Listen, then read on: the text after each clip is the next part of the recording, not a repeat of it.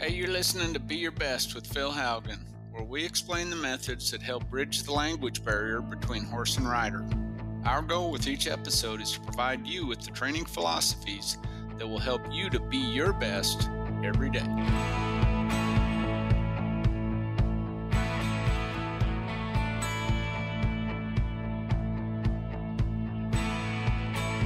Hey, everybody. Thanks for joining me for this week's episode of Be Your Best Horsemanship. This is Phil Haugen coming to you from the bunkhouse on an early morning. Gus and I have a big day today. We've got private clinic starting here in about an hour and a half or so. So we're getting stuff around and getting horses saddled and getting ready to go to work. We just finished up our November mentorship week, and it was just, I tell you what, it was just an awesome week. We had two really talented trainers here. Holly Longest from Virginia, Matt Roach from Texas, both at different stages of building their business and their careers, which really makes it beneficial and makes it interesting to see the different stages where people are at and places where you can help them because of previous experiences you've had. All of you have experiences that can help others at the stage of their life they're in, as long as you use, here's the big key for me on that is what I try to do is use my negative experiences or my failures, or the times that I feel like I did not succeed. I look back and ask myself why, and I look at what I could have done different, and really and truly, that's the whole basis, or that's the whole core of everything I do in my program now is sharing with others what works for me because of what didn't work for me. And because I know somebody that if somebody hadn't listened to my podcast, and maybe they knew me growing up or knew me when I was in junior high or high school or maybe even college, they'd say, man, you know that guy didn't have that figured out, any of that stuff figured out then. If they said that, they'd be right. I mean, just let's face it. I thought I was young and smart, and really, I was young and inexperienced. It's been a lot of fun doing the mentorship programs, because not only do we really dig in on the horsemanship side, but we really dig in on the business model side, and taking, I think it's really, I tell you what's really important is to understand, to maximize and utilize the resources you have. Do the best you can with what you got. Sometimes I think we get to looking at, well, I don't have this kind of a place, or I don't have this, or I don't have that, and through my career, I think I spent, well, I know I did. I spent too much time at times thinking about what I didn't have, wishing I would have had something other than I did have. Now, at the same time, I say that, and I started out basically with a round pin. I mean, I never, we never, at my mom and dad's place in Williston, North Dakota, where I grew up. I mean, we never had an arena. I never had an arena all through high school and college of my own to practice in. I never had my own arena until Bridget and I were married and bought our first place here in Weatherford, Oklahoma, and it was 10 acres in a trailer house, and I give $27,000 for it, and that was in probably 1987, 88, probably something like that. I can't remember exactly. That tells you, starting out, what I had for facilities, and for a good bit there, I didn't even have a barn. I just had 6 outside runs that I made with hog panels. I had a panel on each end. I remember it vividly because I dug every post hole and set every post. And there was a panel on each end, a 12-foot panel on each end, and then I think those hog panels are 16 feet, so I'm pretty sure I made those runs 32 foot. And we had one hydrant on the place. There were some friends of ours that had some. I had a place where I could put an arena, but some dirt needed leveled, and I had a friend of mine that helped with that. And anyway, I got an arena put up, and I was in business. My pens were full, and we had one little trap we could kick our other horses out in. So, looking back, it's like now, and I think too, when people come to my place, I think they're probably surprised that it's not. My place is real well kept. We work hard at keeping things clean and kept up, but it is by no means a show place. I mean, everything that's been built here has been supported by by the horse industry, by my training business. And so you only have so much money to spend as you build, but at the same time there are certain things that if they are severely limiting you growing your business, you have to look at investing in that over a period and spread it out over a period of time. You always have to remember, just like you're with your real estate. I mean, because I've got my real estate broker's license and I've dabbled in real estate a little bit. Any improvement you put on real estate that's not a pink elephant out there, you'll get that return at some point, either in appreciation in value or in in net value if you sell your place. So a lot of times I think sometimes the business model in the facilities, sometimes we let that limit us and limit our growth. And then on the other side, sometimes when you have an awesome facility, sometimes I think you need to take a step back and say, okay, how can I really utilize this to generate more revenue? Because there's a lot of you out there that are listening that with the places you currently have, that place could be paying for part of itself, if not all of it. There are a lot of different ways in this industry to generate revenue through a facility. And sometimes I think we get so laser focused on, oh, all I can do is train horses and and that's it. Well, that's always going to be a big part of it. But through the years, I've done a number of different things with my facility that have helped generate revenue to help pay bills, pay for itself, pay for expansion. And I think you always have to be looking at that. And it's always good to diversify. It's always good to diversify. I mean, it goes back to that simple concept of years ago, which, you know, the average millionaire, this was from years ago. Now with the way, I mean, there's tons of millionaires out there, but years ago that used to be a big deal. Well, the average millionaire would have 7 or 8 income streams. Some of them would be, just tricklers, and some of them would be gushers. But they would nurture all of them because they're all feeding the same pot. Well, sometimes I think we really need to, on the business side of it, we need to look at that, and also on the training side of it. There are so many opportunities to diversify. And going back to facilities, understanding the different things that you can do with your facilities, just like I was taught with Matt Roach last week. Really Matt has a really good way with a horse. He's got a really calm demeanor. He really sets a horse good, has great, a lot of horsemanship skills. And in the area where he lives, he can be very diverse as far as trail horses, performance horses, event type horses. just like I was talking about. Oh, I know where I was going with that. I was talking about myself expanding.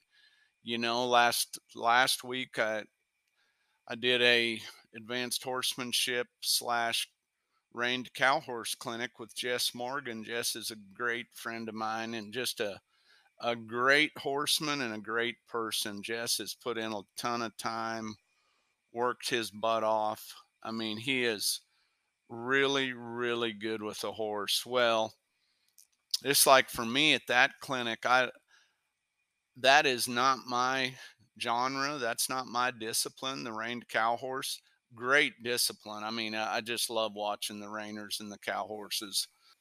But for me, there were a lot of things when Jess was working his horse on the demonstrating on the flag and teaching, and when we were working on a cow and taking a cow down the fence and positioning and talking about stops and turns and getting your horse ready to stop, getting your horse ready to turn.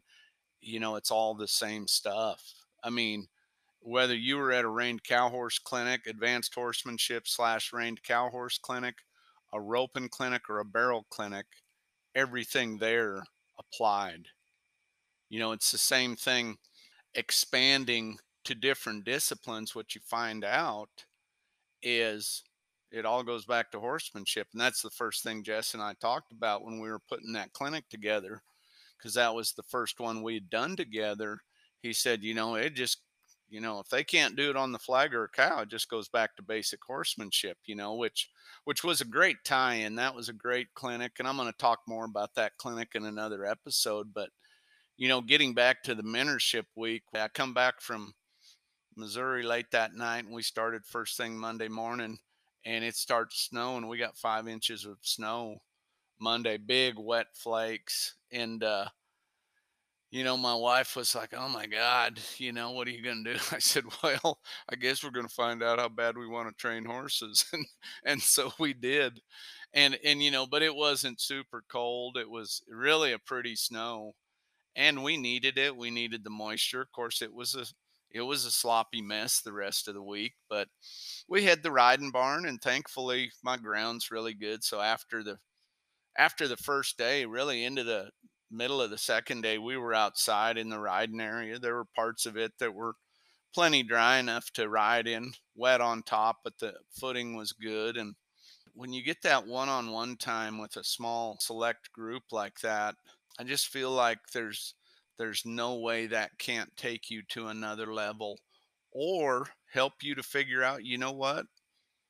I'm at a good place, and this just confirms that I know what I'm doing. I mean, I know I went to a clinic back in the early 90s, one of the kind of the elite clinicians at that time, and I left there thinking, shoot, I'm doing good. I'm on a good path. I've it just and I don't get me wrong, I learned some things, but I figured out I had more going for me than what I was giving myself credit for. And I think there's always a level of that too, because we talked every morning. We did something on personal development, whether it was talking about goal setting, self-image, self-talk, understanding your business model, where you're at right now and where you're going. And that applies to everything we do in life. I mean, number one, in this business, you have to know your numbers. You have to understand what your costs are, what your expenses are. You have to put a value on your time, your facilities, your feed, your equipment that you're wearing out. I mean, when I go to replace a tractor, a four-wheeler, or a gator, nobody's standing my customers aren't sending me a percentage of that to help pay for it. And we use those items every day, right? So you have to, and sometimes when you do that, it's depressing, because you look at it and you go, okay, this I'm the captain of a sinking ship, and and I don't even know it. Well, what that helps you do is be more realistic about your business, and it forces you to put more value on what you do and what you provide, because we all undervalue ourselves. I've talked about this before, and it bears repeating because it just keeps coming up.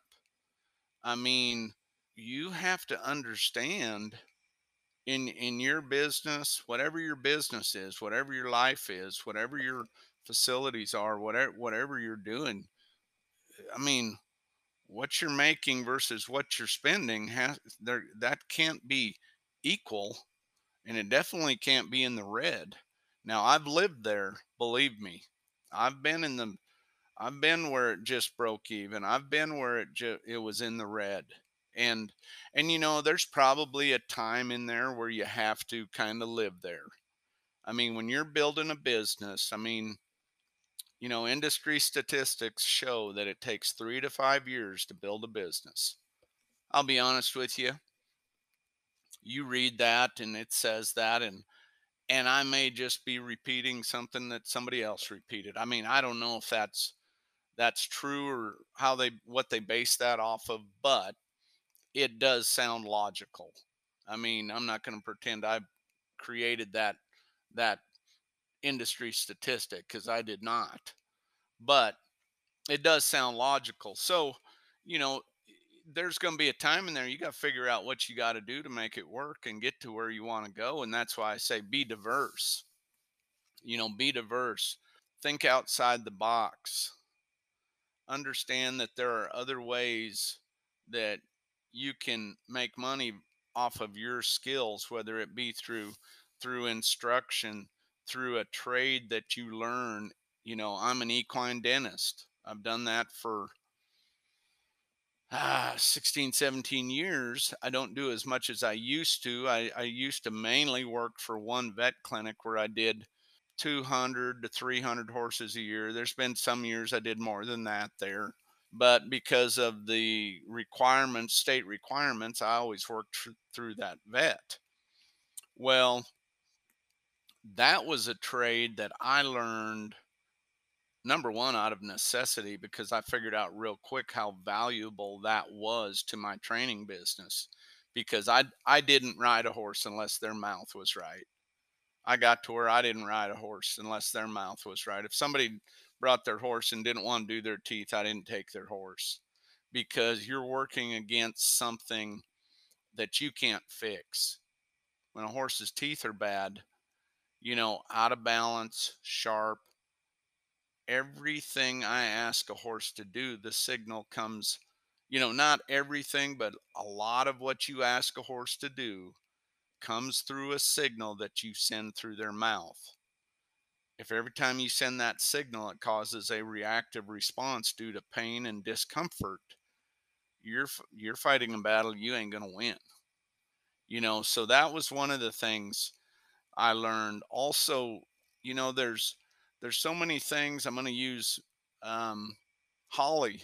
Holly Longest was one of the other trainers here for the mentorship, and Holly has done, I think, 3 clinics with me. She's been to 2 in Lumberton, North Carolina, and then we did a clinic at her facility, which she has got an awesome facility, the Jet and By Farm in Quentin, Virginia.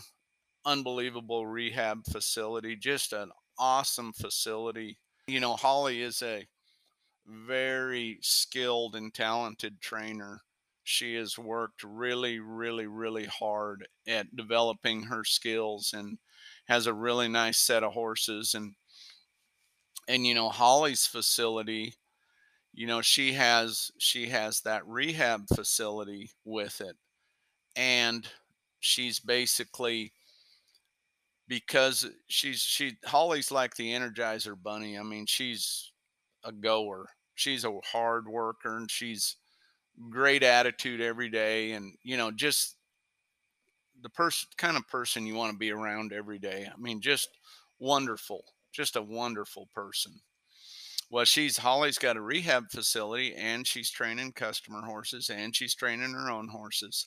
And like for her, it's figuring out on the on the utilization of her facilities how she can continue to grow those services and yet still have a life of her own and have some time at the end of the day and not be wore smooth out. Because like I've always talked about, I mean, you got to understand at the end of the day, we all just have 24 hours in the day, and every time you say yes to something else, it's just like with her when I was with her customer horses, every time she says yes to another customer horse, she's saying no to time on her personal horses, just because you're going to run out of day.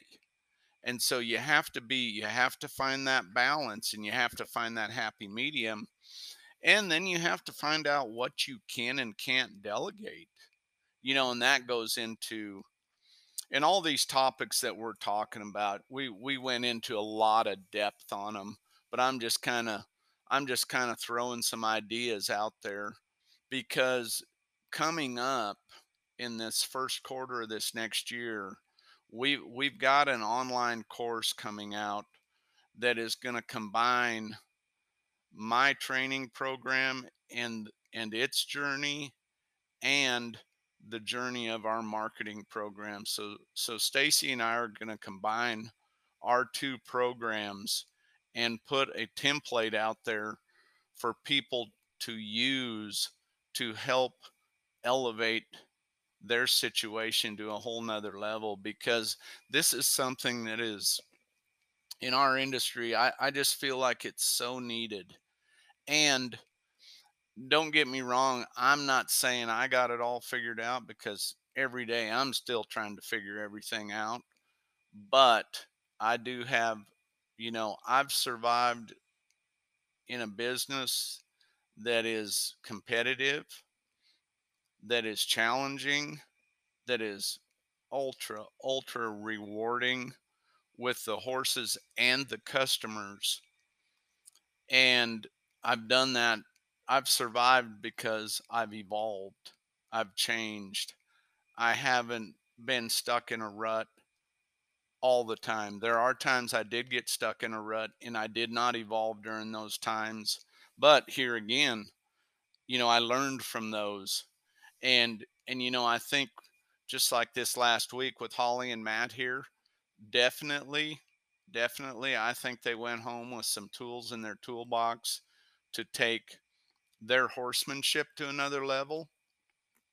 But whether it's with personal horses, customer horses, or their own personal businesses, I really think they went home with tools also that they're going to be able to apply in their everyday lives, their everyday business, and whatever they do in the horse industry. As far as their evolvement and their growth, which I know they're both going to really grow in that industry, because they've got exactly what it takes. I mean, they've got knowledge, they've got experience, they've got they've got motivation, they've got discipline, they've got ethics. They're both honest, good people. And you know what? When you have those attributes, and I hope when they're listening, they write all those down, because you need to remind yourself of those assets that you have.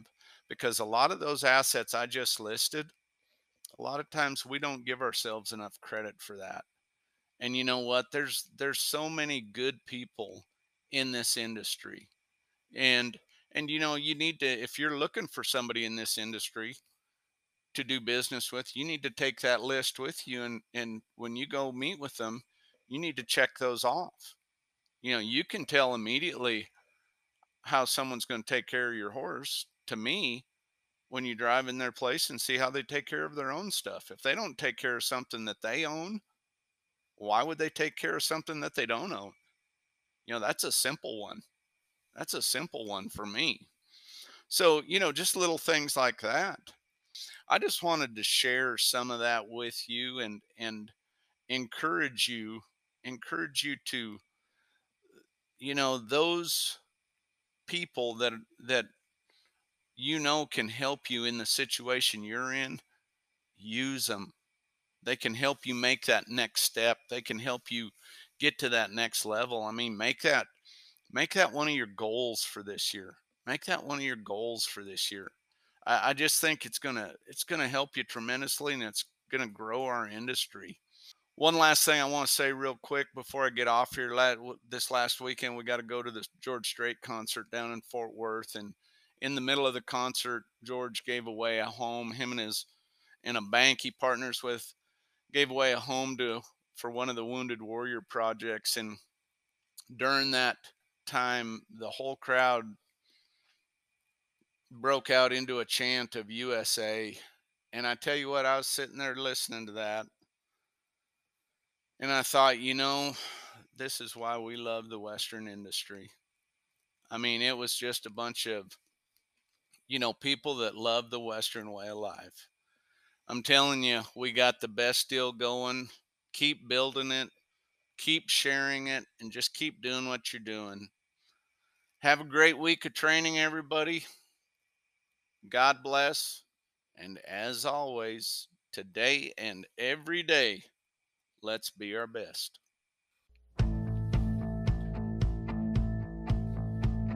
Hey, thanks for joining us on today's show. To learn more about the training program that inspired the Be Your Best podcast, head over to philhaugenhorsemanship.com and join our online community by following us at Phil Haugen Horsemanship on Facebook or Instagram. This is where we're going to be sharing tons of training tips and information about how you can experience our Training Through Understanding program at one of our upcoming clinics.